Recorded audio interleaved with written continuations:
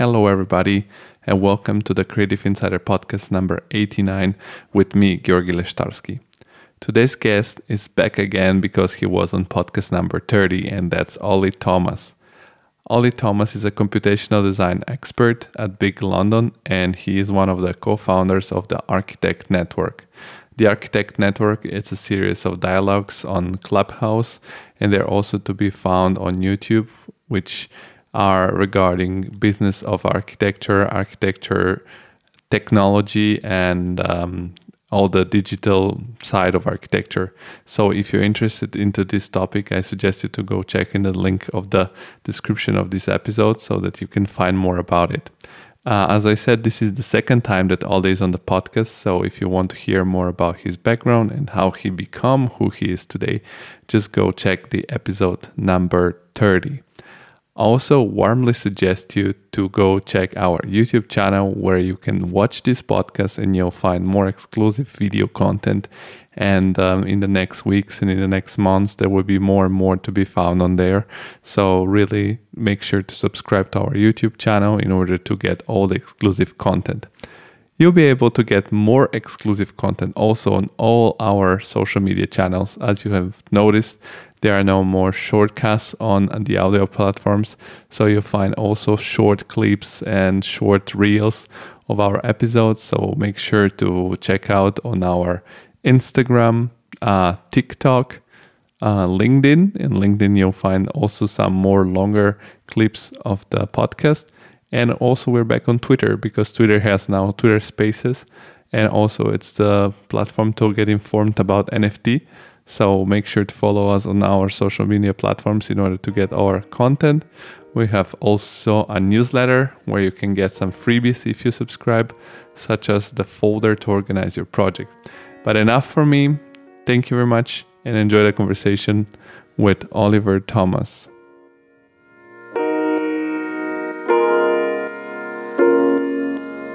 The whole world stops just like that.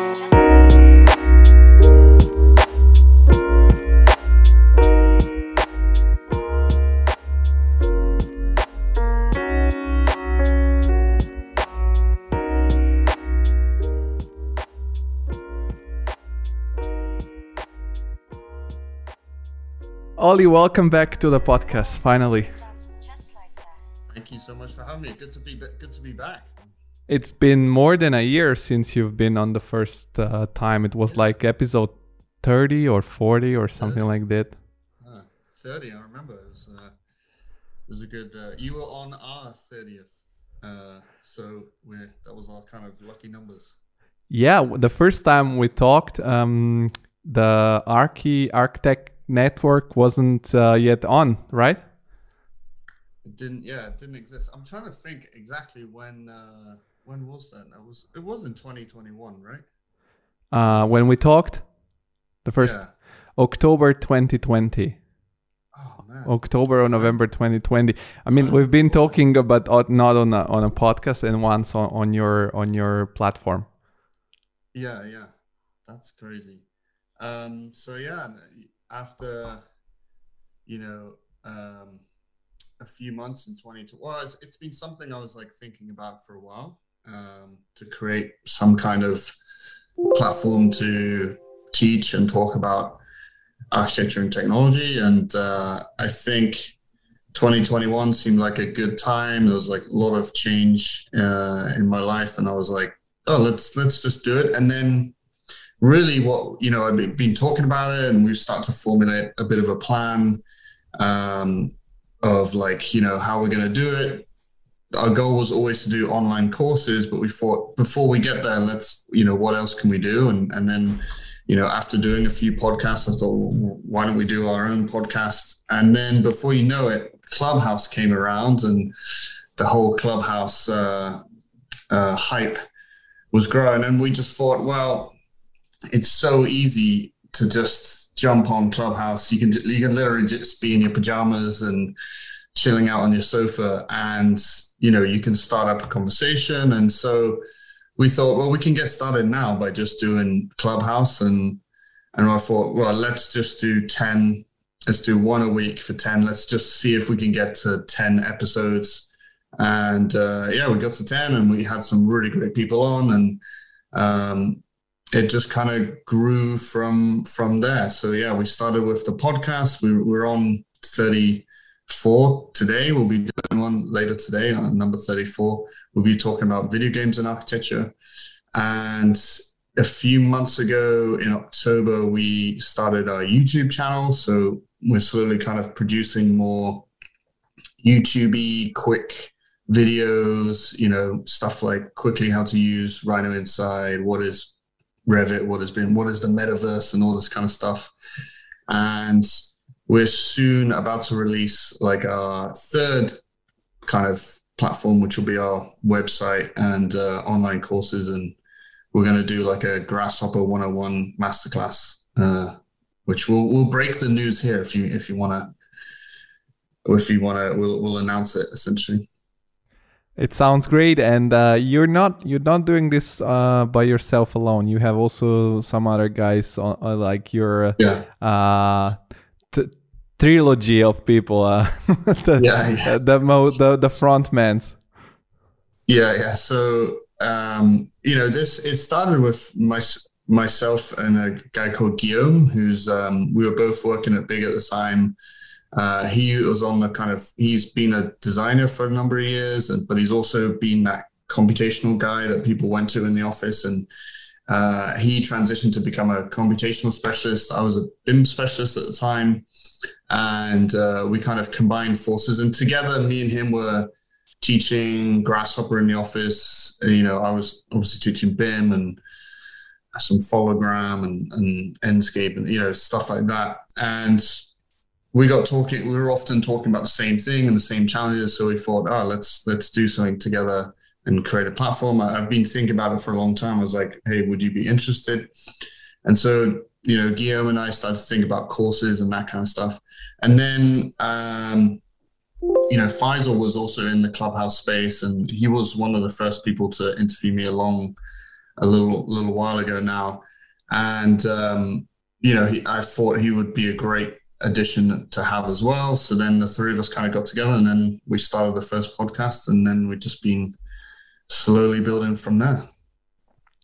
I've been once on the show too, as you mentioned before, but I've been on a very particular, I think it was a little bit of a different episode than the usual, because we were quite a few people on the stage, but usually it works like you have your Clubhouse, and every weekend you have an expert on, and you and Faisal and Guillaume, if I'm not pronouncing wrong. It's a difficult name. I called him Gilliam for ages, and he was like, "Yeah, no, my name's." But basically, you guys interview or talk to people from different fields of expertise related to Archi-Tech and business. We pick a topic or a person or a combination of the two, and discuss it basically on Clubhouse. And I think the one you joined was a first experiment with having quite a few people, which is a bit more difficult because but you can ask maybe 3 or 4 questions by the time everyone's gone through it. But we also kind of wanted to celebrate like the Clubhouse movement, all the people that are on Clubhouse. Should we stay or should we go? And that kind of thing. So but it was kind of fun, and we'll get you on again, I think, for more of a focused kind of online platform podcasting focused one. But we try and do them every week. We slowed down a little bit because we're focusing on a bit more on the YouTube side and getting these courses done, because that's the ultimate goal, was to get to creating courses so people can actually learn how to use Grasshopper, how to use Revit, and all these tools that we need. But loosely we talk about anything within the intersection of architecture and technology, hence the name Archi-Tech. And we also added in like a third component of entrepreneurship, because I think that's a big part of the industry that's really lacking. And you know what the reason why we started the Archi-Tech network was because I felt that we kept seeing very similar things, like as a specialist, you know, or an architect that's just digitally fluent and digitally thinking. There's still a huge gap between university and practice. You know, what you're taught in university can not necessarily reflect what you need to practice. And that goes in both spectrums. Like some people are taught like, you know, a particular software because the dean of the school particularly likes that software, but really not that many people use it. And then you got another end of the spectrum where you get like kids are coming out using Houdini and you know, maybe Blender and things like that, which are really cool, powerful tools. But unfortunately, like if you get a job tomorrow, you're not going to be using them. And they've like never opened Revit, for example, or stuff like that. So we felt that there was a big gap for students. And also just in general, we're as architects, we're really slow to adopt technology. And we're at the pointy end of technology adoption in the AEC industry. So like, you know, I feel like the construction industry is even further behind us. And, you know, so yeah, we thought it was something that was lacking a little bit. So we wanted to kind of teach things from the perspective of actually working in practice as well, you know. No, totally. I've seen, because you mentioned you have lately started a YouTube channel, which is actually going quite well from what I noticed. And I've been working on also like putting every single episode on my YouTube channel. And so Yeah. I've seen the video where you did a sort of an overview of the softwares that are available within the architecture industry. And I thought that was the most honest one, let's say, because when you Google when you look on YouTube for like, I don't know, architecture softwares, and there are these videos where there are everybody saying you should learn this software and which software should you learn this year, which they never change so quickly. As you said, we are quite slow industry. Yeah. And there is no software you should actually learn. It depends on a lot of factors. And I think your overview was more like showing, okay, these are the upsides and the downsides of every single piece of software that it's used for different. It's like, you should learn how to use a hammer or a screwdriver. It's just two completely different things. Yeah, exactly. No. And it is a difficult subject because, you know, everyone tells you different things, and you know, people have different, you know, approaches to architecture that defines different tools. But really, you know, one of the other things we launched was a feature called Project Programs, where we go and ask loads of different architects what programs they use to develop a project. And, you know, like 100% so far use Rhino as their modeling tool. So it's like, there is a lot out there, but there's also like a lot of repetition. You see people using the same stuff. So, yeah, I think that was definitely one of our like goals to demystify these things a little bit. Yeah, I'm looking forward to be seeing more of a video content, and I don't know how it is going on Clubhouse, because it was inspired by your channel, and we did one, we call it Digital Aperitivo, because it had to be more like our thing. And due to the fact that I was living in Italy, there it's very popular to have aperitivo like at 5 and not maybe tea, not maybe tea like in England. But I didn't have much experience, and it was more interesting for me when I was on Archi-Tech network, because you were guys more like, I missed the first hype because I was refusing to use an iPhone. I have an Android phone. Oh yeah.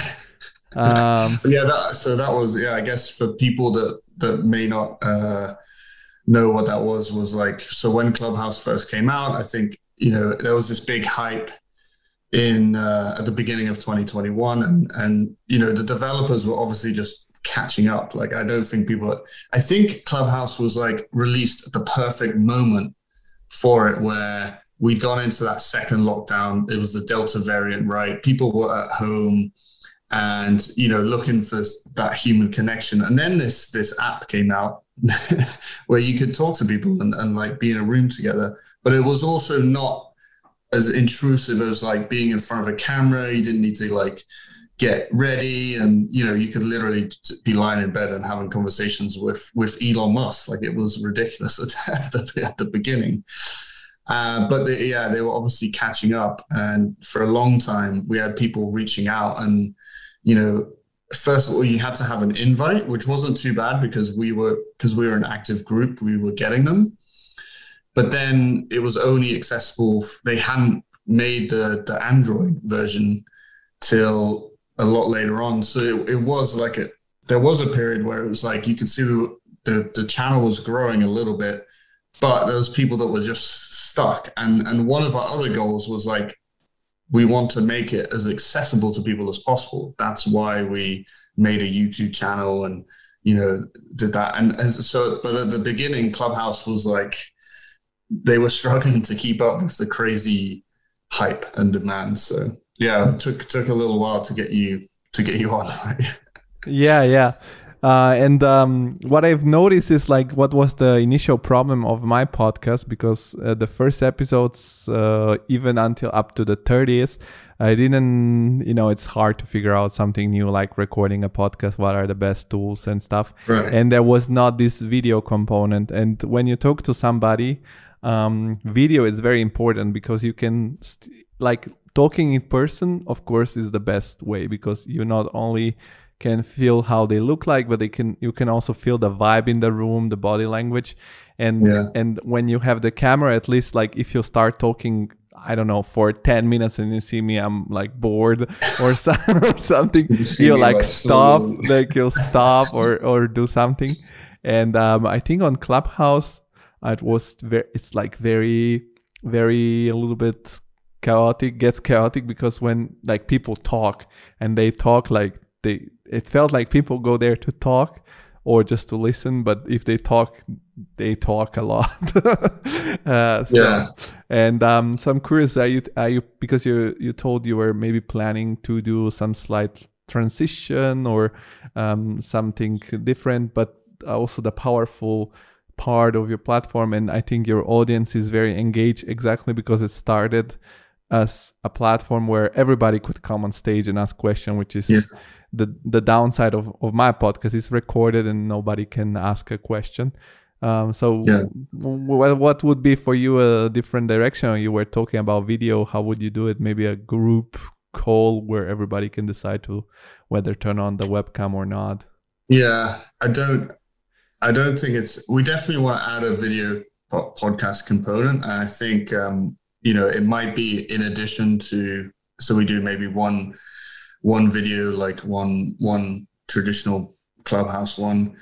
For a little bit, we're thinking about combining it. So like maybe the people that myself, Guillaume and Faisal and our guests could be online, like on a Zoom, but then we're also on Clubhouse so people can tune in and like ask questions and that kind of stuff. So yeah, we've been thinking about that for a while. I think just Clubhouse is kind of, it's tricky because I moved, since we talked, I've moved from New York to London. I'm now I've been in my new apartment for a week. Hence why I'm doing the video this way, because this is like, this part of the apartment's finished, but the rest is like boxes and crap everywhere. Congratulations anyways. Yeah, it's like a stage. This is all set up, but the rest is all behind the scenes. But I think it was just, so I moved and Clubhouse is based on your phone number. And I still have my US phone number, but I'm having to pay for it just to keep my Clubhouse account. And you cannot switch it. So that's one thing that's annoying, because my profile is then linked to the Archi-Tech network profile. I can create a new one with a new number, and then I have to delete my old one. But then you delete all the people that you've built up that follow you, and you bring in, so that kind of stuff. So, and also Clubhouse is just, I think it's slowed down a fair bit. I'm definitely interested to see. There's a part of us that like we started on Clubhouse, so I'm really reluctant to, completely leave it behind. But also, it's not developing quite at the speed, and I can't even change the phone number that it's linked to, which is super annoying.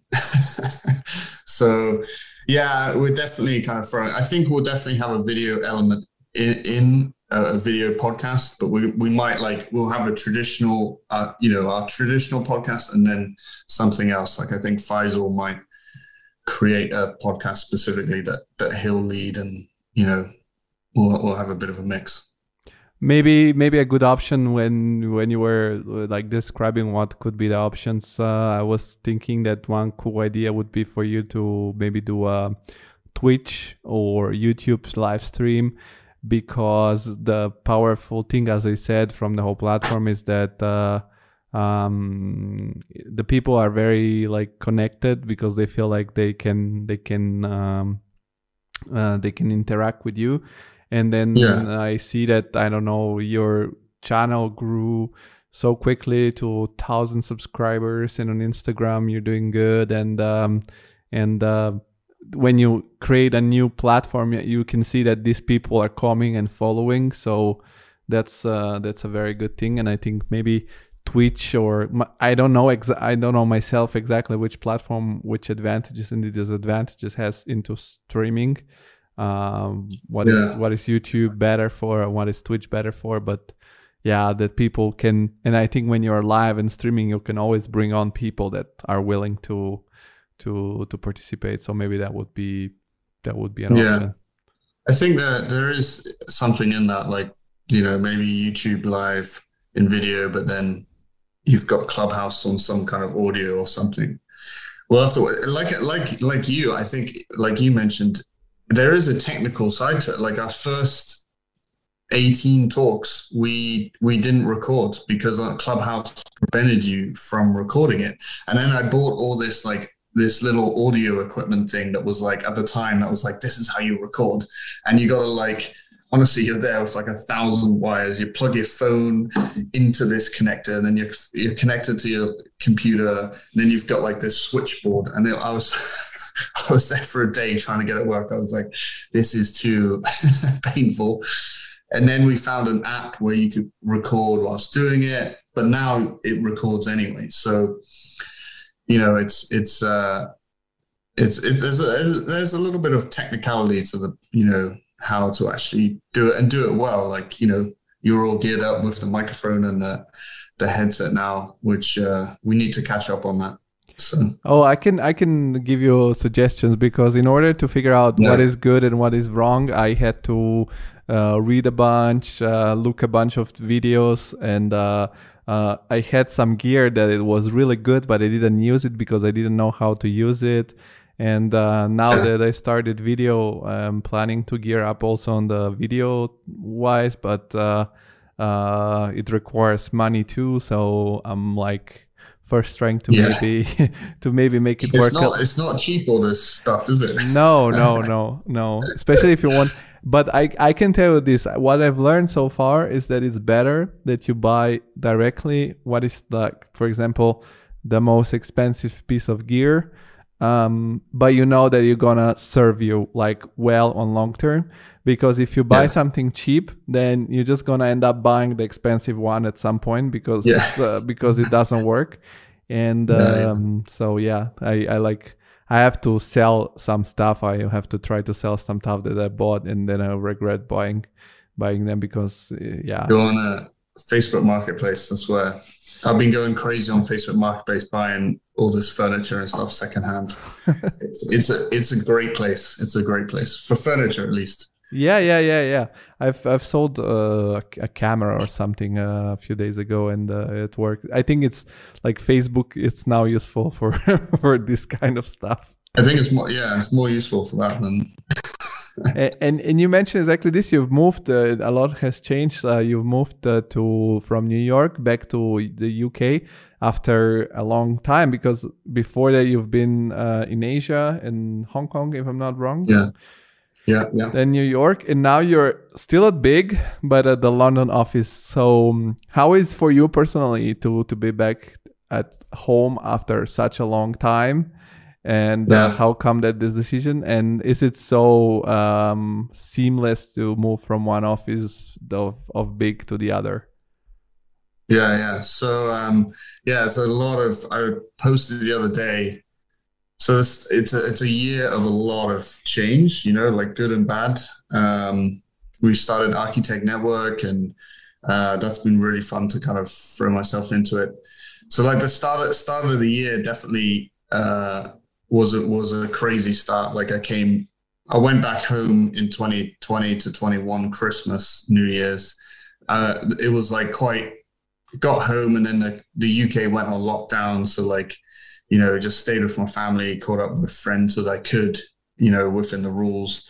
And then I came back to New York, and then because at that time, if you remember, the UK was like, crazy with this Delta variant, but the US and New York hadn't come there yet. So like if you were coming from the UK, you had to quarantine for 14 days. And I had to quarantine, like my girlfriend at the time was in the apartment. So like I had to quarantine without getting like contact with her too much. And I posted the other day, I came out of that on February 1st. And I just moved into this place, and my first February 1st was like last week.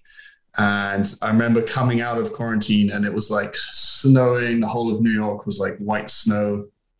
And I was like, went to the gym for the first time in ages. And I was like, man, it was a fresh start. I'd also, me and my ex, we'd broken up. Well, my girlfriend, then we'd broken up. We were like one of the COVID breakups. And so I came out of this quarantine, broken up. Like I've been stuck in this bloody room for ages. I just finished like a project at work, and it was like super crazy. So it was like, that was the fresh start. That's also when we kind of then, I think we had a first podcast with Archi-Tech Network at the end of February. So we're coming up for our anniversary. So February was like a lot of change. Girlfriend and I split up, and then I decided that I've been thinking about coming back to the UK for a little while. I mean, she was part of the reason I was there, but also to work. I got offered the job at Big, and so at that point I'd been away for 9 years. I left the UK in 2012. I went to Hong Kong for about 3-4 years, then been in the US since. I had a bit of time in 2018. I had to come back and do visas and that kind of stuff. A lot of change. And I decided, I'll see out the summer in New York and just, focus on work a little bit, put some effort into this Archi-Tech Network thing, just enjoy the New York summer. And then, I've been thinking about coming back to the UK for the last few years, just like, could I come back? I was kind of missing the UK. I've obviously been away from friends and family for a long time, and it just kind of all came together. And as I was thinking this, and early 2021 and summer, the London office had boomed through, for various reasons, they had a few projects that had come into the office and really grown. And I think they started the pandemic around 30, 40 people. And today we are about 110 or around 100. So the London office really grew. We've just moved into a new office, and they were really struggling on the BIM side as well as, computation and stuff like that. They've been looking for someone to manage it and weren't finding quite the right character. And so then, I was like, hey, I'm kind of interested. I'll go. For once, I don't need a bloody visa. I'm a citizen. So like that side is super easy, because that's been like the bane of my life for the last few years. It just kind of all came together then. So I left New York in September. I spent a month, just a bit of time to transition and work on ATM, but also I tried the nomadic working lifestyle. Had a month went to Chicago, then a couple of weeks in Portugal, then I went a week in the Alps in Switzerland, which is another story in itself. Like, I'm not too convinced about this nomadic lifestyle, but I tried it at least. And I came across to London, and it's been really great to be home. It's really hard to find an apartment. It was just like crazy, people are coming back to the city, so everyone's like looking for apartments. But I think the easiest part was transitioning to a office, even though it was inside big, so it's not like I was the guys from London had seen, I present to the London office as well about what we're doing in augmented reality or BIM and stuff like that. So I wasn't like a completely new face, but at the same time, it was quite cool to, join the office. I joined the office when we moved into our new space here in London. So it was kind of a perfect fresh start. New office is really full of exciting people and new projects. So it's been really, really great so far. I'm really enjoying the London office. It's got its own unique culture, and I think I've joined at a time where it's like they're growing and people are thirsty for upping their BIM and computational skill sets. But then at the same time, you have like the metaverse going on, the NFTs and all this kind of stuff. So there's just there's so many cool things going on in that, architecture and technology space. There's lots to keep you busy with. But yeah, it's been, a lot of change. I feel like this is the first weekend I've been in this apartment. So it's like, it's still taken some time to kind of settle in. But yeah, it's been, moving it always takes more out of you than you think, but it's good now. It's good to be settled. And first weekend, I'm doing a podcast with you, so it's all good. So we're opening the new apartment. That's very cool. Yeah. And also I saw that before you came back to the UK, you were also a little bit around the Grand Canyon, or am I wrong? Like you were on a van trip. You said you didn't like so much or you're not convinced of this digital nomad life. How come? Why so? Like what was the you weren't working so much? Probably you were more enjoying the local place. So, I mean, that trip I went to, the one you're talking about in the van, I decided to take 10 days and go and drive around, Utah and Arizona in America, which is one of the most incredible landscapes I've ever, like, I have to give the Americans, they've got some incredible national parks. And, one of them you would travel across the world to go and see, and they've got like, literally 10 all within, a few hours of each other. So, like Arches, Canyonlands.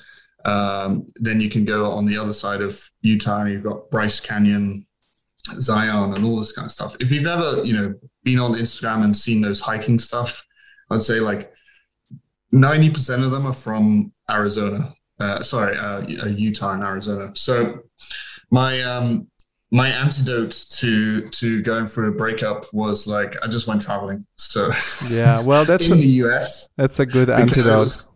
It's at the time it was difficult to travel outside the US because of pandemic, and also my visa, it was tricky to move in and out during the travel bans and everything. But America's a huge place. So I went, did a bit of skiing and went on this Utah trip. But yeah, in between from London to New York, or New York to London, I did spend that month in Europe. I'm like super excited to be back on the doorstep of Europe. You can't beat, all the different places Europe has and how easy it is to get there. And so, yeah, I went to Portugal for a couple of weeks and Switzerland. And, I was doing a bit of stuff. I was like trying to do stuff on Archi-Tech Network and had a few like talks and things that I did. But I found that one is like your life revolves around finding the internet that's good because there's a few things in this transition that I found are critical to being pretty productive. One of them is fast internet, because the place I moved into in New York had fiber optic internet. So I got used to like, really high internet speeds where I'm like uploading a massive video and it's like a few minutes, to then going like my home in Surrey, and then I was out in Portugal, and you're traveling around. The internet was like an upload speed of 0.3 megabytes. So then like you upload a video and it goes from like 5 minutes to 5 to 10 hours, or you just leave it overnight. And like, so finding internet was like the bane of my life. And then also, I think it is difficult with architecture, because you're like, you need a good computer and stuff like that. It's you need a little bit of your setup, right, to kind of do your stuff. And whilst I could get some stuff done, I went to like a beach bar for a few days and just did some work, but it's still not the most optimal way. I think like I much prefer have a base, at home or your co-working space or office or whatever it is. That's where you are in work mode, and then work really hard and take a week off and go and travel and just enjoy traveling. I think that to me works a little bit better. Or you do more sustained traveling. Like if you were to go full nomad, you spend 3 months go to Costa Rica and go to one of these co-working spaces. The internet's good and you can set up your setup, and then you travel somewhere else 3 months later and you surf in the morning and work. Maybe that would work, but yeah, what I was doing was like 1 month of traveling and working, and it was great to travel. And then you then end up like, I could go and see this today, but I actually need to finish this thing. So then you start like, should I spend my time like maximizing what I see traveling, or should I maximize it like working? In the two worlds, I found just don't mix that well. Totally. I can give you another way, because when I was at home for Christmas, my dad showed me this very funny YouTube channel. It's called Steps Over. And it's an Italian couple that they've basically been traveling, and they've done crazy trips in motorbikes. Like they traveled from Italy to the middle of Asia. I don't know, like some crazy stuff, and then shipped the motorbikes back with the ship and stuff. And they were so passionate about it that they sold everything they had, and they bought a truck, like a former military truck, and they themselves for 2 years rent like a hangar and build it as a house. And basically now they travel and they live on books they write about the places they visit, and also like they do YouTube, and they like, because their truck, it's super autonomous. It's basically running on solar, and they just need to fuel. Yeah. And I know. And they upload the videos in the parking spots of Walmart, for example. Now they're in the US. They've been traveling for 5 years, and when they need to upload a heavy video, they go in Walmart, and you can see them walking around with the laptop. So I know exactly what you're talking about. I've always been flirting with the van life idea. That's why, when I went to do that Utah trip, I rented a van out. You can do it. You can rent a van for a week. It has everything in. Is it expensive? Is it expensive to do that? It was, it's not cheap. It's not expensive. It's probably cheaper than like a normal holiday. Let's say in the US, you get a hotel, and then you also need a car in the US. So like, by the time you spent $1,000 or so on a hotel and then a few hundred on a car, it's probably a little bit cheaper, but it's not. It worked out cheap for me because my flight got delayed, and they booked too many people. And in the US, this happens all the time, but it's great. And I'm sitting on the plane, and they go, "We'll offer anyone $1,500 if they give up their ticket now, and we'll put you on a flight tomorrow." So I was like, "Yes, please." That basically paid for my holiday. And I was like, I took a day off extra, but yeah. So that worked out, but it is definitely worth it. And then you save a bit on other stuff. But I know what you mean. Like the whole van life thing is super interesting. I also, when I was traveling, I lived in a van for a bit in New Zealand and did the whole travel around New Zealand thing. And I think it's really cool. And there's something really interesting about that. But for example, one of the days I was doing that Utah trip, the park that I was going to go and check out that day was closed. And I had my drone with me and I was like, why don't I make a little drone video for architects about, because I got this little Maverick Mini and I think it's great. And I thought I'd do a little video and like a little vloggy style video. And, it's great to watch. You see like all these like cutouts of the van driving by and you doing all this stuff. But the reality of that is like, especially if you see these travel people hiking or driving, right? You have to go set up the camera, turn it on. You got to drive back, drive past it. Like, then you got to come back, check if the footage is good. Oh, I forgot to turn it on. Like, I've got to go back. Yeah. And so just for this one, shot, it's a lot of time. And like, it does just, I think people watch it and think it's just, you're having a great time and you're just kind of filming as you go along. The reality of it is it's very much like, and I think it's, you're talking and you're doing a video or whatever it is, it requires a bit of preparation. But I think, like that particular thing, like the van lifestyle, it would be great.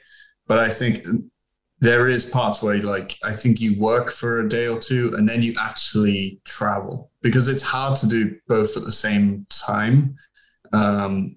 You're not taking it all in because you're thinking about like the what are you saying in the camera and like the whole story of the video and that kind of stuff. So, but yeah, maybe, I mean, that could be a good idea. I could be like a traveling Archi-Tech network van guy and go around visiting universities or touring buildings or some shit like that. But, yeah. No, that could be definitely an option.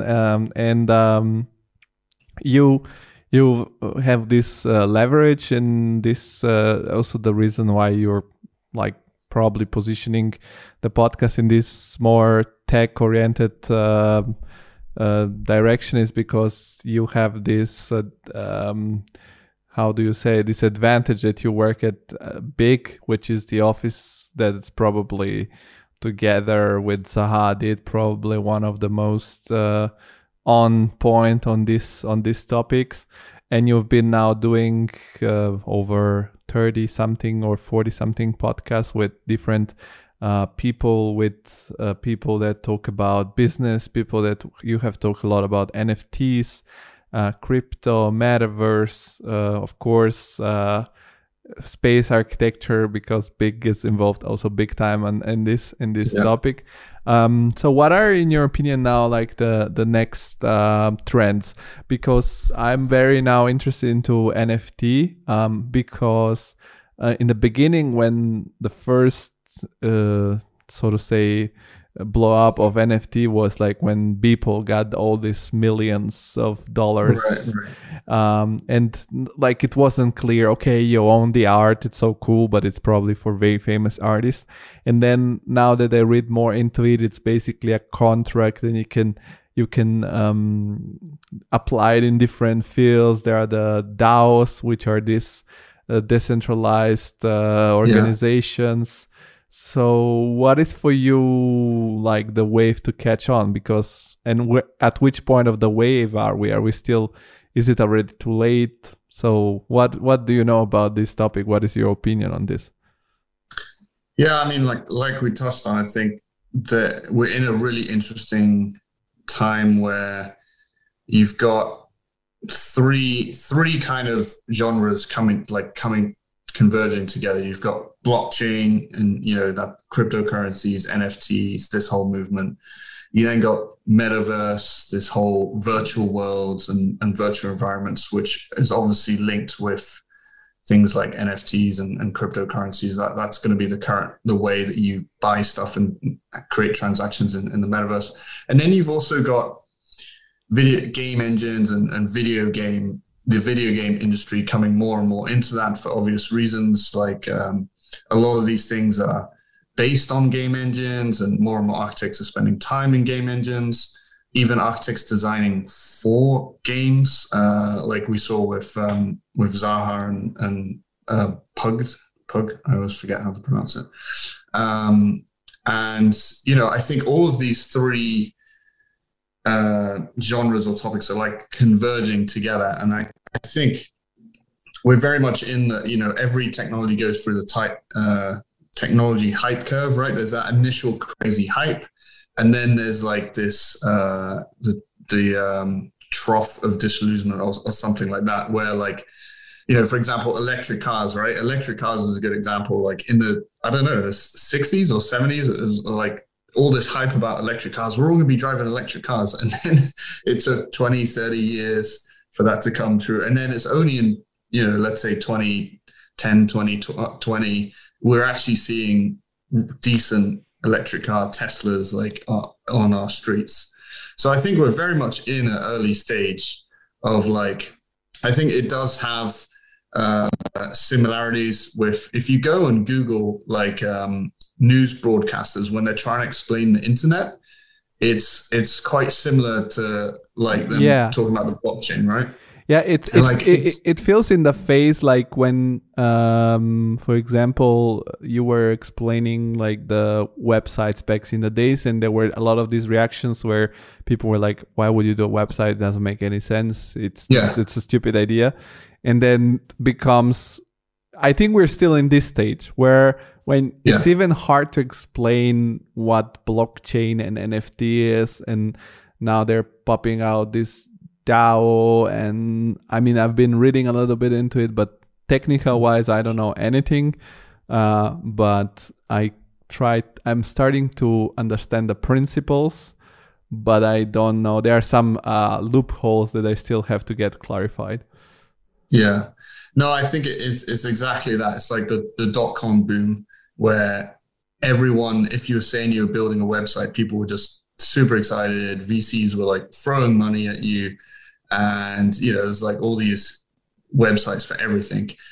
And out of that bundle, there was the Amazons, the eBay, PayPal, and all these other like things that rose from the ashes of the other failed websites and things like that.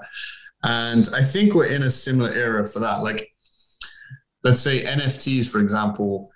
I think, super exciting movement, this new movement in digital art, this rise in digital art. But really, NFTs can be anything. It doesn't have to be linked to art. It's like eBay started out because they sold Beanie Babies. That was their thing, like was Beanie Babies. Like what Amazon was like just books, right? For example. So NFTs has kind of gravitated towards art, digital art for one reason and another. But I think that, I think there's some really interesting things about using NFTs with architecture. I think is super interesting, like selling virtual buildings or digital buildings or digital assets or things that we produce. I think when you think about the business model of architecture, right? At any firm, even if you're like a large firm or a small firm, and I'd have to ask and see what our hit rate is, but like the amount of projects that you design versus actually get built is pretty low. I would guess like 20 to 30% would be pretty good for an architect. I think Björk said in one interview that's even way less. Like it's like 5 or 2 or something like that. Well, I think you're probably right. Because you have to consider as a project, every single client that comes and says, "Can you make me kind of an idea?" And then you make this really rudimental sketch, and then they just kill it already there. Yeah. So, I mean, there's a fun kind of argument that like, okay, if only 5 or 10% is actually built into bricks and mortar, and the rest basically live on these servers, the big servers or Zaha servers or Foster servers, as like these digital buildings that just sit there. Does the metaverse then become like a place for us to go and put these unbuilt projects or experiment and see how people actually will interact with them? Is it a place to kind of, create new revenues for that unbuilt work? Obviously, there's complications with confidentiality and stuff like that, but there's quite an interesting argument when you take a step back and realize, you could argue an architecture firm is more a graphic design company than a actual bricks and mortar architecture firm, right? Because most of what we do is images and renders and diagrams and stuff like that, and it never gets translated into built form. So are we, technically, are we graphic designers? Like, obviously that's a bit of a kind of funny argument, but like, yeah, I think, do the combination of NFTs and blockchain, there's so many interesting things. Like, does it give us a place for us to create new revenue streams by selling digital work and assets from projects as NFTs? Does it give us opportunity to crowdfund projects? Can we use cryptocurrencies and blockchain to crowdfund future projects, and then we fund our own stuff? This afternoone we'll be talking about video games and architecture, and I did my dissertation in 2009 on video games and architecture, and my kind of one of the questions was like, at the time I grew up, it was all about Halo. Like, Halo was like the game. It still is a little bit kind of the game. Yeah. Halo Half-Life was like the first game I ever kind of played, the first shoot 'em up game I ever played. And I thought, well, how many people have experienced the built environment in Halo, for example, or Half-Life, or one of these other games, versus how many people get to go up the Gherkin here in London, or like the Lloyd's building, right, and experience it? You're probably talking about millions and millions of people on a video game experiencing this space and this architecture in a video game. So, why not, have it as a new space for architects to design for? And there have been architects that design for video games and stuff like that, but I think it's only now, 10 years, that was in 2009, more than 10 years later, we're now actually starting to see that a bit more. So yeah, it's too many like potential routes to go down, but yeah, I think it's a really exciting time, and for sure, we as architects should be paying attention, because it's something that is in our realm. Like, the metaverse is about creating space and creating forms that people explore, and so that's right in our wheelhouse of expertise. NFTs, I know, let's say specifically, let's get into the zone of NFTs and art pieces and stuff like that. Is this a way that we could create an additional revenue for architecture firms?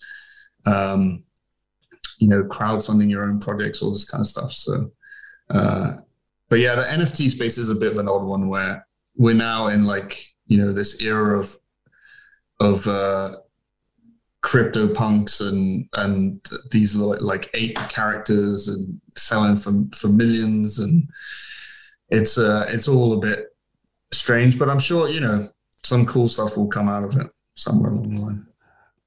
Totally. What fascinates me most so far from the NFT world, and the like what has been a little bit of an aha moment lately, it's been that so far we have had all these cryptocurrencies like Bitcoin, Ethereum, Cardano, Solana, and all of those most popular one. And the people were like, okay, what is the use of these cryptocurrencies apart of speculating by buying them and hoping they're going to explode, resell them and make a bunch of money? But now with this new crypto items that are starting on the blockchain, it feels like, okay, we have created the currency, and now we are creating all the infrastructures within you will need to use this actual currency. And it feels like we're trying to build like a digital crypto copy of the world into the it's like we're building the matrix, and this is like the first the first step. And it's like a very scary one also, because you know what can happen. And for me, the most interesting part of NFT is this whole thing where you use NFT within to be a partner. It can be a company, it can be a community, right? It can be, and I was thinking, for example, one use would be to create a decentralized, for example, architecture company where you're not like an employee, but you're part of this group, and you can buy different amount of tokens and have different power within the company. And when you quit, you just don't quit and go, but you sell your NFTs and then somebody else. So this could be a very disruptive way. Yeah, that's a great point. And there's an interesting like thing that was going on that Mayor brought up to us when we had him on our podcast to talk about some of these things. And one of them was called crypto baristas or something, crypto baristas. And it was like, you know, the same little avatar that are making coffee or whatever. But actually behind the image, that the money was going into creating a coffee shop in Brooklyn, in New York. And each person that bought that NFT or owned it had some say in the way that the coffee shop was going to be, you know, ran and various things like that, which I think is super interesting as this, you know, I think, yeah, the DAOs and the DAO movement of different communities, that's really interesting. And that's something I've been thinking about a lot for like, you know, housing and stuff like that. I think it could be really applicable.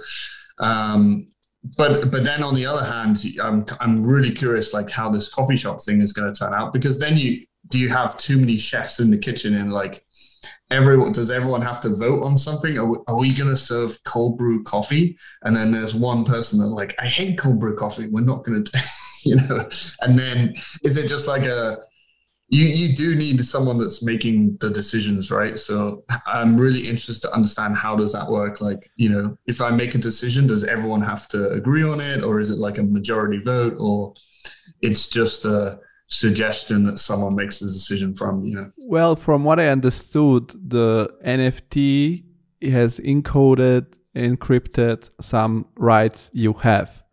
And the DAO, which is basically this decentralized software, which just they, you know, every video they compare it like a vending machine.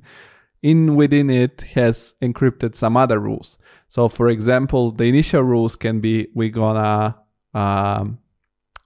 have this certain amount of coffee types. Let's say we're gonna sell cappuccino, cold brew, espresso, americano, and whatever. And that's unchangeable. Like maybe that's unchangeable. That will never be changed.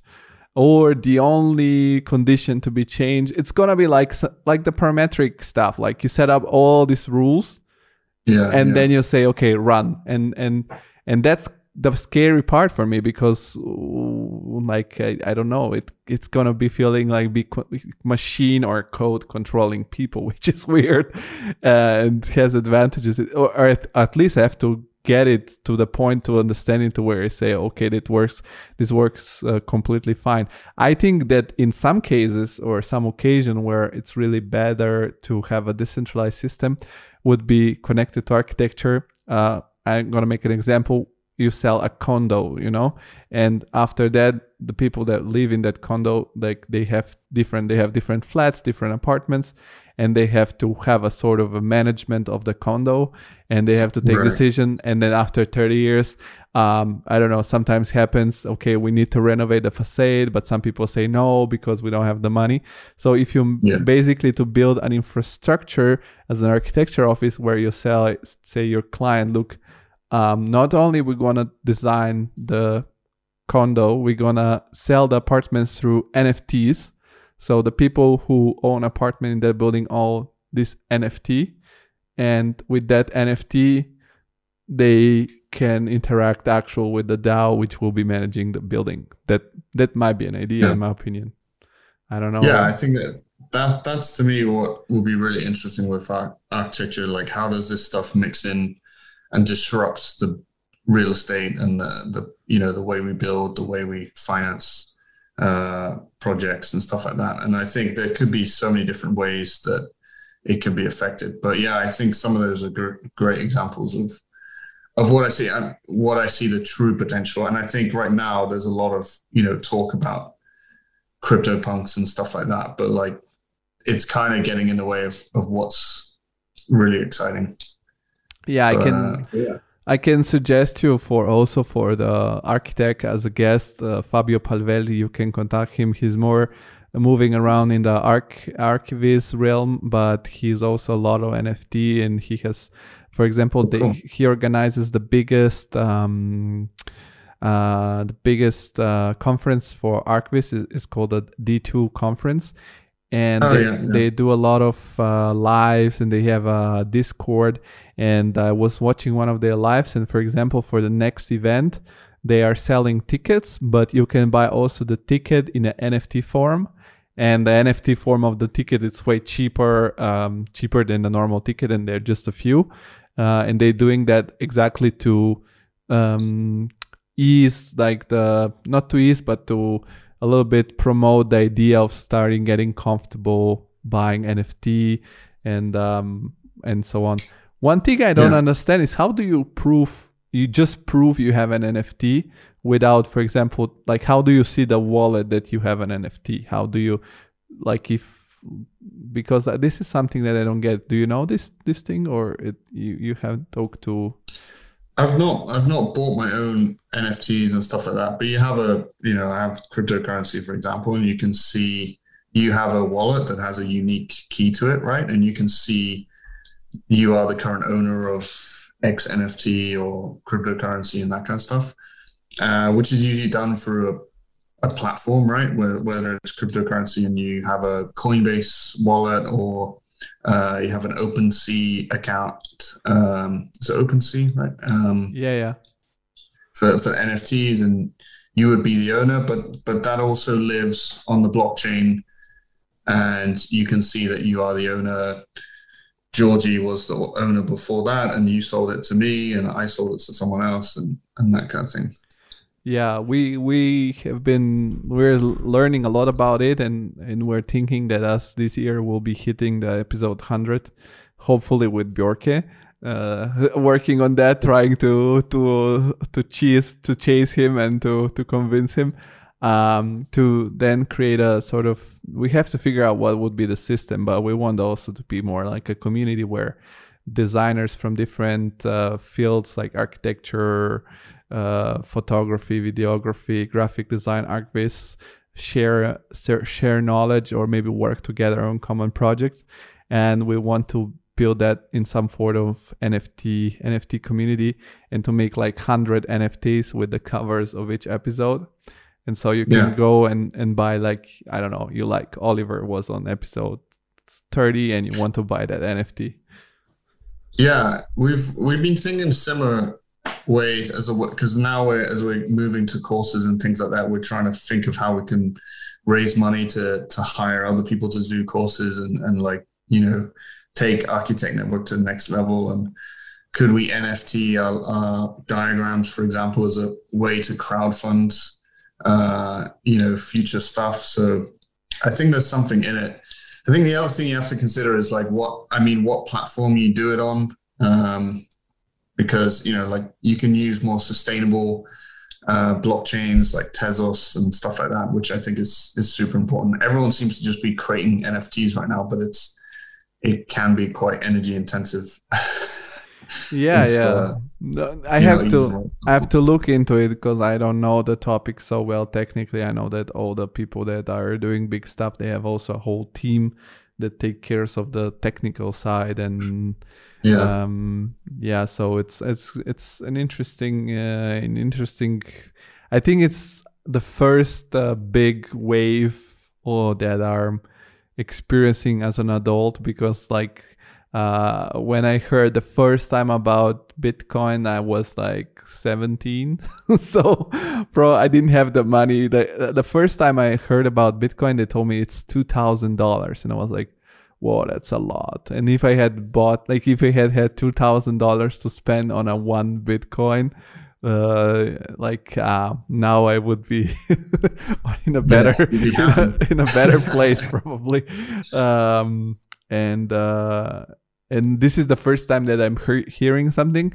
And when I talk to people, I see the people reaction. It's quite confused. They're like, this is total bullshit. And I'm like, okay, that's good. Yeah. That's good. It's not too late.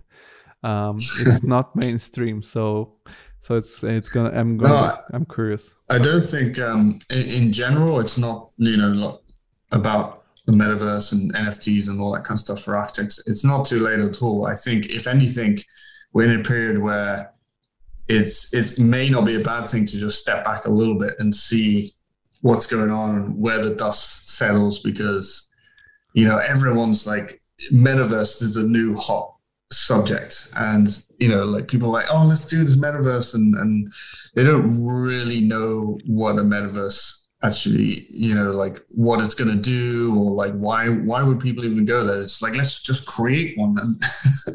And I think we're in that, like, again, that .com boom, that the metaverse boom, and the NFT boom, and we'll see what comes out of it. Yeah, I've heard some people predict in 2-3 years it's gonna expand from just the gaming to more other, like it's gonna become more common in other fields too.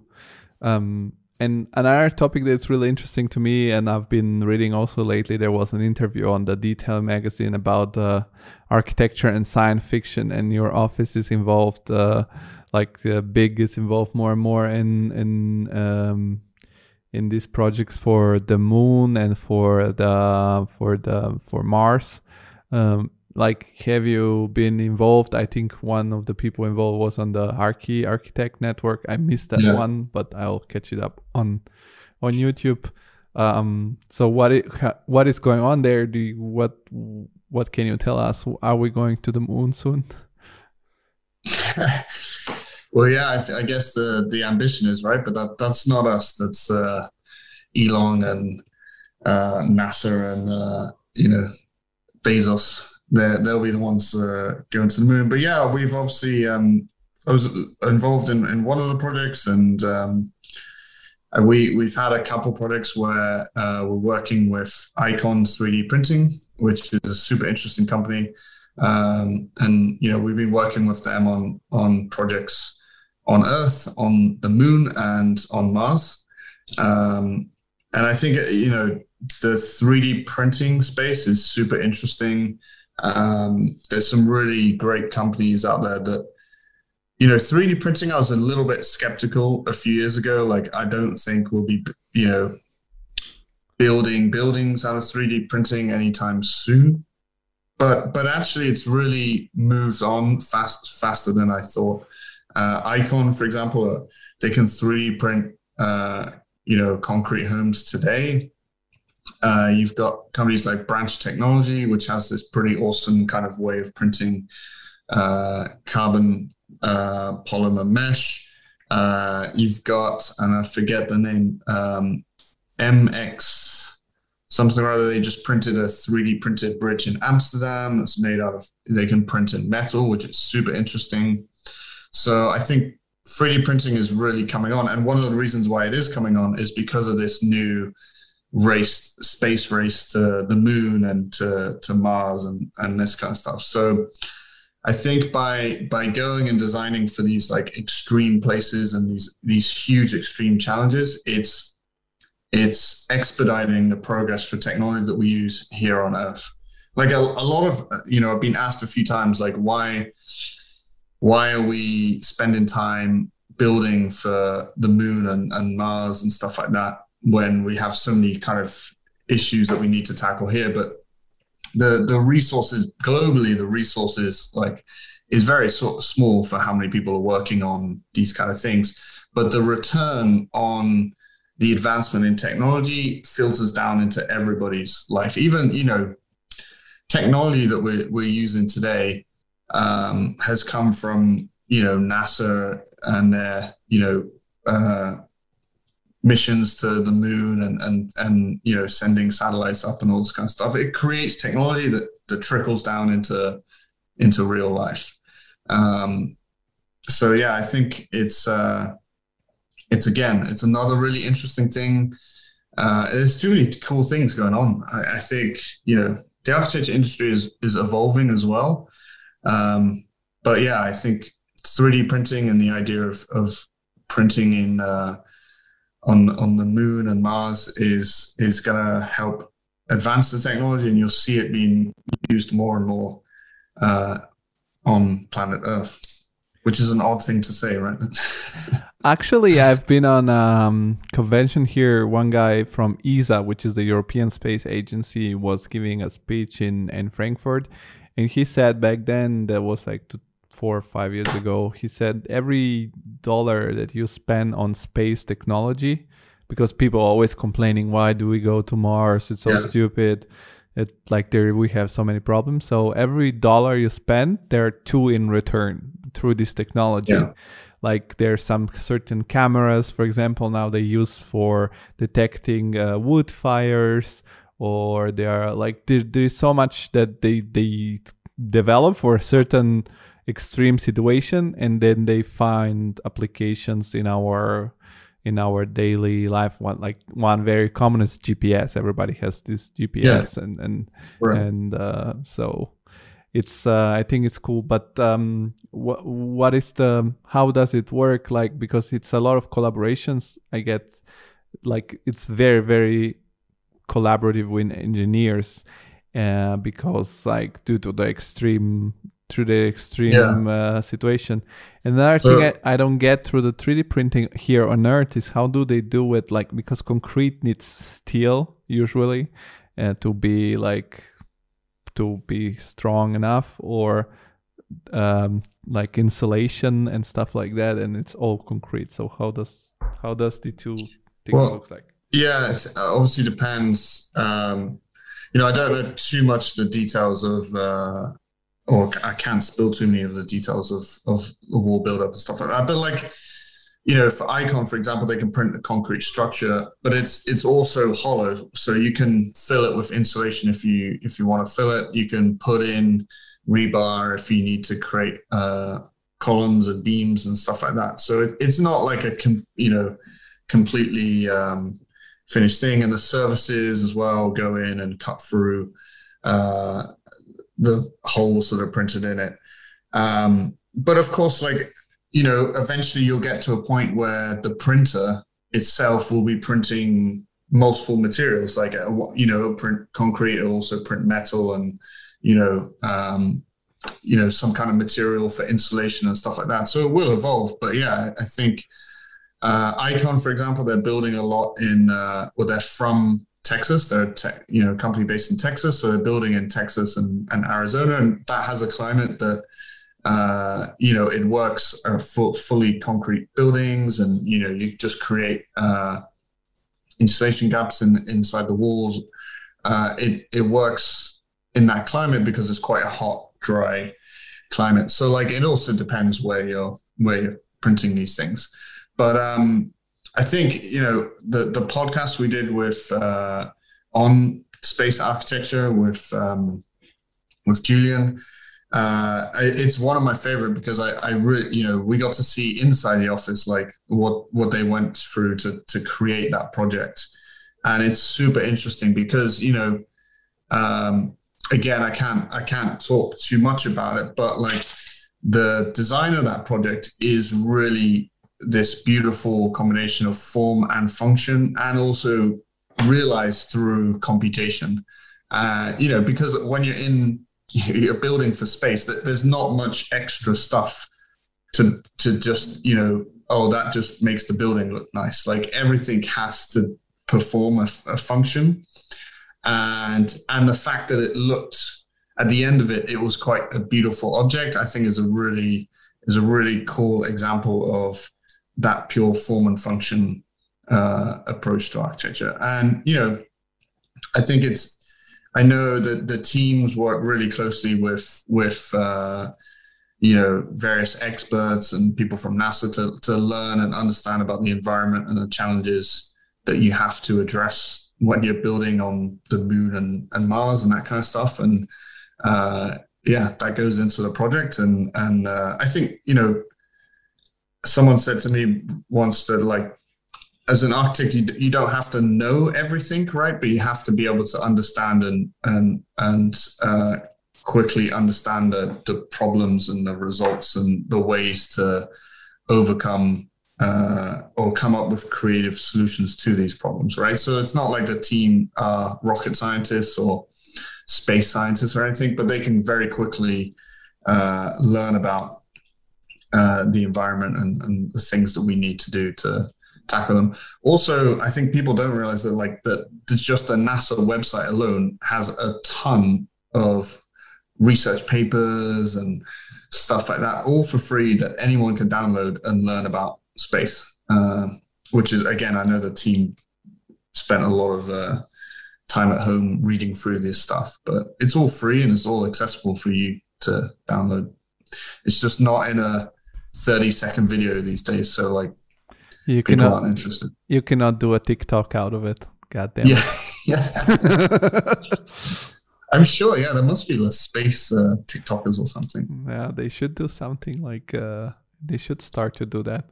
And what you have been experimenting yourself, because since we've talked, it's been a while, and there is a time you've been posting a lot through your results with this augmented reality, virtual reality.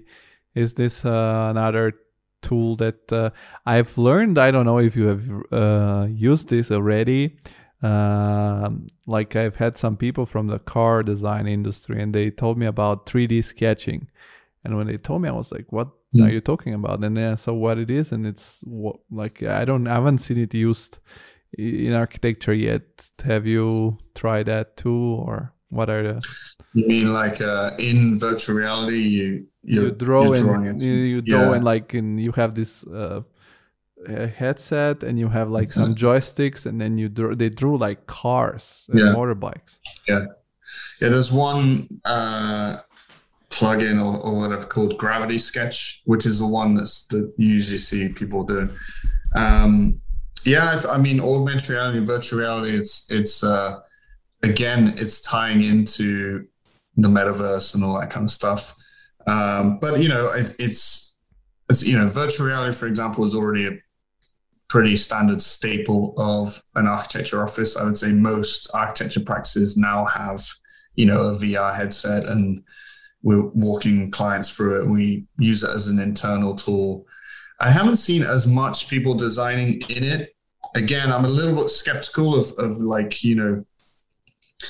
I think often with architecture, it's hard to, like, you don't want to be totally free. You still want like the snaps and snap into planes and things like that.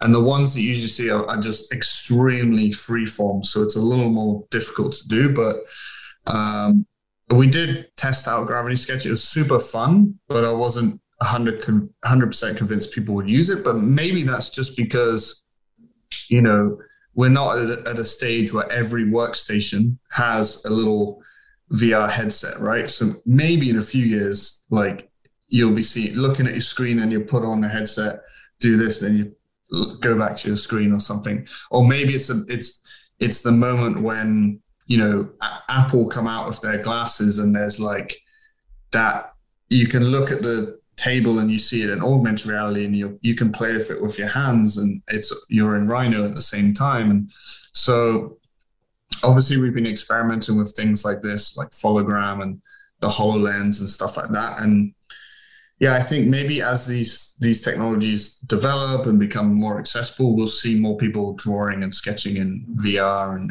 AR and stuff like that. But it's definitely something we've been experimenting with. And again, very applicable for what we do is we communicate how to design things by little 2D drawings, and we've done this for thousands of years, right? It's like, the way it's done now is I make a drawing of how I want it to look. Then, I'm the facade designer. Then I draw it again and then pass it on to another person that's the contractor. He draws it again and gives it to the client, like it's this kind of pass the parcel of drawings. Whereas, with augmented reality, you literally just show someone how this thing is supposed to look, how it's assembled, how to construct it. Like, it's a very easy to understand. You can give a traditional bricklayer a HoloLens and give them the ability to create some insane parametric wall. You don't need to go through and create a million sets of drawings and explain what each color code is, and then he's got to go and like measure the angle of each brick. Augmented reality and virtual reality both gives us a new bandwidth to communicate this stuff. Like, that might be the step in between the KUKA robot putting the bricks, having a human with like the IKEA instruction and a headset. Exactly. And actually, I think that's more applicable because the whole, I've never got into like the robot construction kind of side of things. Obviously, super interesting. Again, another thread to go down one day. But whenever I meet people that have spent a lot of time working with these robot arms, they have like this dead look in their eyes because they're just so, like, those robots are like, they're not intelligent, right? So you have to tell it exactly what to do and move this thing, right? So if something is not exactly in the right position, and on a construction site, that's easily done. Something gets knocked out of place, or it gets like bumped into, or it has to be calibrated again. It's just not a great technology for an ever adapting space like a construction site. Whereas, by adding components like the HoloLens and stuff like that, you could see a new generation of on-site construction workers that are maybe not big burly dudes making brick walls. It's like, a new younger generation of people assembling objects like a giant IKEA set. I'm playing with Lego as we speak, and it's just like instructions on how to put things together, right? So I think there's something more in empowering people to build through augmented reality and virtual reality rather than robots coming on and robot bricklayers and stuff like that. I think we just need to figure out what will be the boundary between this virtual reality and the actual reality, because we can see how, for example, social media, where the virtual reality of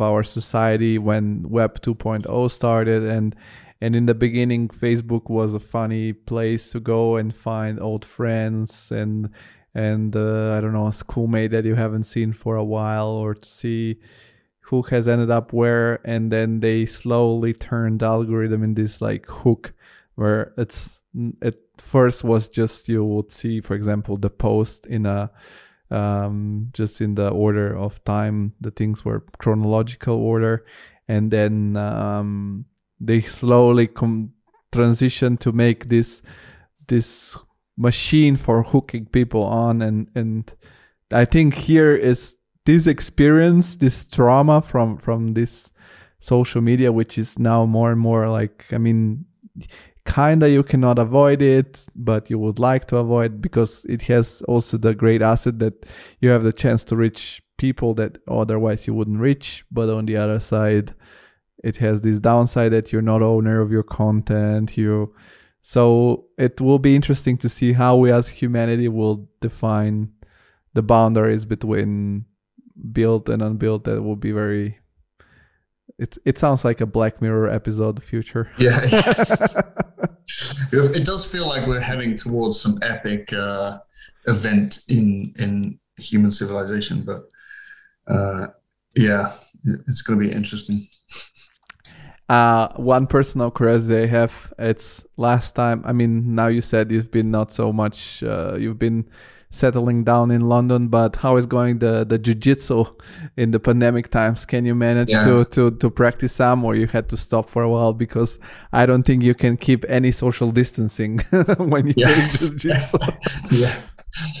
I think since we last spoke, I've not trained, but I did just join the gym last week, which has jiu-jitsu, so I'm going to be getting back into it. I went a bit crazy my first week on the weights, and I just like almost burnt myself out a little bit. But so yeah, I'm going to start training this week actually. But yeah, it's a tricky one because it is the anti-social distancing sport. It's not great for a pandemic, but yeah, no, I've been missing it. Obviously, I've been kind of super busy with things, but getting back into it now. And but in England now, everything is off. Like you guys, from what I've heard on the news, you guys have no any sort of restriction, no mask, no vaccination passport. I mean, we've gone full no rules, but it doesn't mean COVID is not everywhere. Like, just like, yeah, everyone's at Christmas as well. It's like everyone seemed to be getting it, and yeah. Every like when England introduced the UK introduced the basically no rules rule, I was like, okay, it's obvious that it's because of the apartment scandal and stuff like that they did these parties at the Prime Minister, the what is called Downing Street. But then Denmark did it too, and I was like, okay, but the Danish people seems a little bit more legit. Maybe it's a little, maybe people are getting sick, but they're not sick so badly. I don't know. So I think that was the logic of Denmark. They said that it wasn't severe, and that's why they kind of went full bore. But yeah, we're in a weird one because we're like everything is open. You can go to the gym. We're back at work right now, so but the numbers are still quite high. But you know, I've never been like in working from home because I've been always working for offices that somehow said, yeah, we should stay in the office and like keep distance, like, and wear mask when we leave our place, and maybe have lunch not all together, or if we have lunch, open the windows. And some people got sick. There was no like a big wave, but I've managed somehow to always like avoid it so far. And like, honestly, if it's not so bad, in my opinion, we should slowly start to reopen, because I notice friends and other people that I know that they're getting really like scared of being in a room with other people or taking down your mask. That's a little bit tricky. Yeah, I think it would be interesting to see where we are by the summer and what's going to happen this year. But yeah, right now we're here in the UK. We're fully open for business. That's cool. Well, Olly, it's very cool talking to you, and as you know, you're always welcome to come back, and I'm looking forward to be hearing some of the past episodes that I've missed on the Archi-Tech network, and to hear the next one. You know that we end up always the episode with this sort of positive tone by asking our guests if you can suggest some movie, book, podcast, something that you've been consuming in the last few months or so that has gotten you pumped up or inspired to do something, to take action. Movie or book? It can be a podcast, can be anything. can be also your favorite episode of the Archi-Tech network, but that would be a tricky one because all the other people that have been there will tell you, why did you say my episode? Yeah, actually, there's going to be some good ones. I mean, like we talked about the space one. The space one is a great one. We also going to release this week blockchain one, which has got loads of cool stuff. So since we talked about the blockchain, otherwise I've been just because I've been so busy moving and all that kind of stuff, I've not had much extra time, but I've been well into climbing documentaries and stuff like that. I don't know why. And after like the 14 Peaks on Netflix, that was like one of my favorite recently. So I'm going to choose something non-architectural. 14 Peaks on Netflix is super good to watch. Otherwise, I'm a comedy guy. Like watch Peep Show or The Office and that kind of stuff. Just constantly running in the background, man. So I'll put it on there. I'll work here and just. Which version of The Office? The British or the American? Well, I have to go with the British, man. I mean, the British was it was what started everything. But the American is incredible as well. You can't. They're both masterpieces, but I gotta go with the British one. You're very diplomatic. In the same tone, lately I've watched with Ricky Gervais the movie Special Reporters. Really funny. I don't know if you've watched that one, that they have to go to some South American dictatorship country which is turning into like a war zone, but they miss their flight.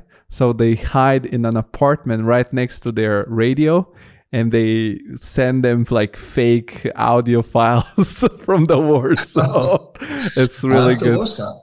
And Ricky Gervais is one of my favorites. So and check that. And the other one that's really really funny for me, I don't know if people are gonna like it. It's the Superstore Cloud9, also on Netflix. It's one of those shorts.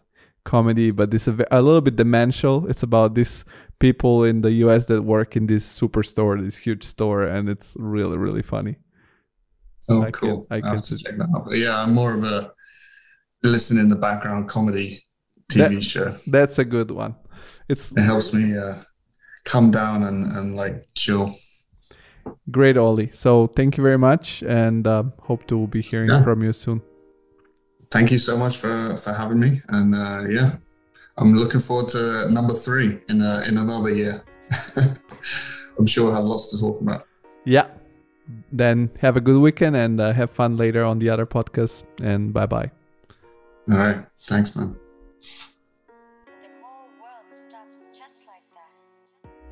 Hey there, thank you very much for listening to this podcast, and you have made it so far. Don't forget to follow all our content on Instagram, LinkedIn, and YouTube, where you'll be able to see some videos and a full video podcast.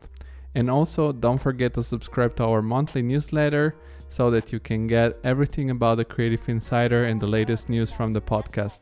Just check the links below, and thank you very much for listening again. Bye bye and have a good week.